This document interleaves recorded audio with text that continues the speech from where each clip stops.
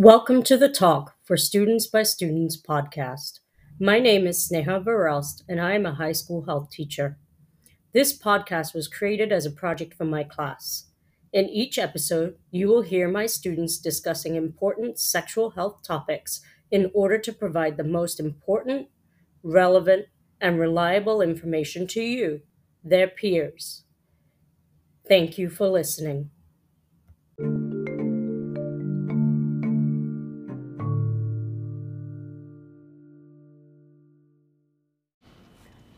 Hello, my name is Neveah Hurley. And I'm Shamarie Rodriguez, and our topic for the podcast, The Talk for Students by Students, is consent.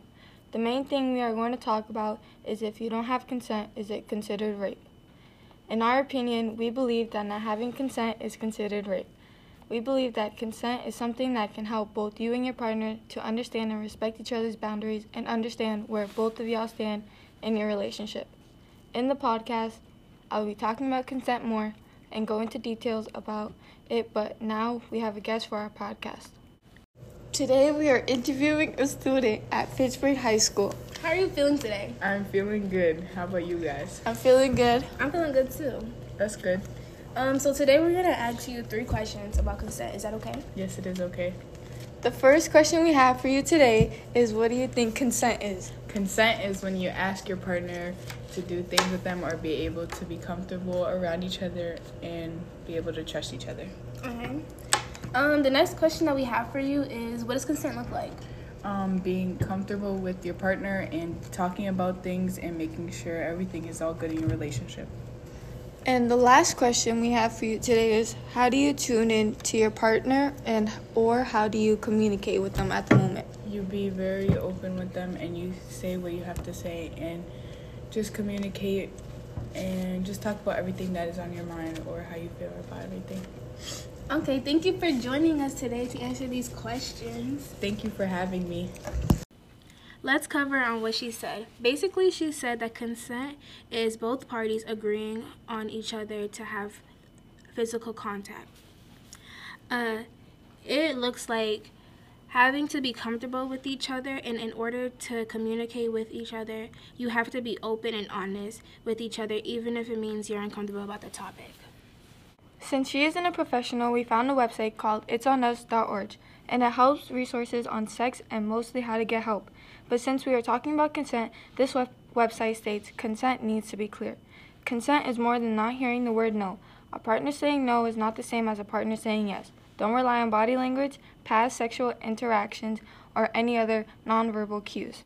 Now that we covered the part about consent, let's talk about how the lack of consent can become rape. Many people don't know the consequences of not having your partner's consent. Not having consent makes you feel uncomfortable, and in order to have sex with somebody, you need to have their full permission. If you don't have their permission, it would commit a crime called rape. If your partner says no, it means no. Don't force anything on them. According to womenslaws.org, they state sexual assault within a relationship is not uncommon. Women were victims of some type of sexual coercion, including rape and other acts, by a husband or intimate partner in their lifetime. However, on the same website, rain.org, it explains what consent does not look like. It gives different examples on some things they stated on the website, refusing the acknowledge of no. This means that one person isn't respecting the other's decision of saying no.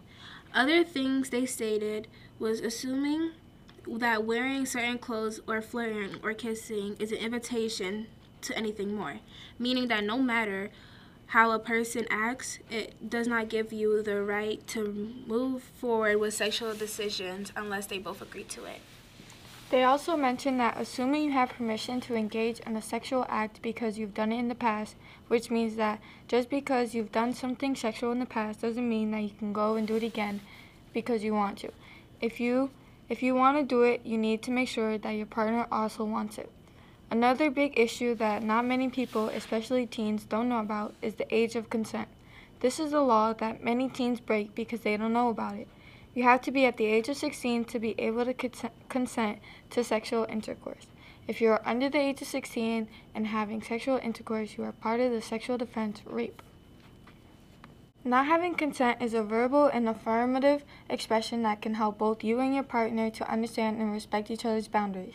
Consent cannot be given by individuals who are underage, intoxicated, or incapable by drugs or alcohol, or asleep or unconscious. When you don't have consent, it can lead into many consequences, which are usually rape. Rape is a form of physical and emotional abuse and leads to trauma. Forced pressure is the result of rape. So going back to our question of the day, do you think the lack of consent is considered rape? Yes. So for more information, please visit PlannedParenthood.org. They will talk more about it and explain it more. For this podcast, The Talk for Students by Students, I'm Neveah Hurley. And I am Shamarie Rodriguez. And thank you for joining us. Until next time.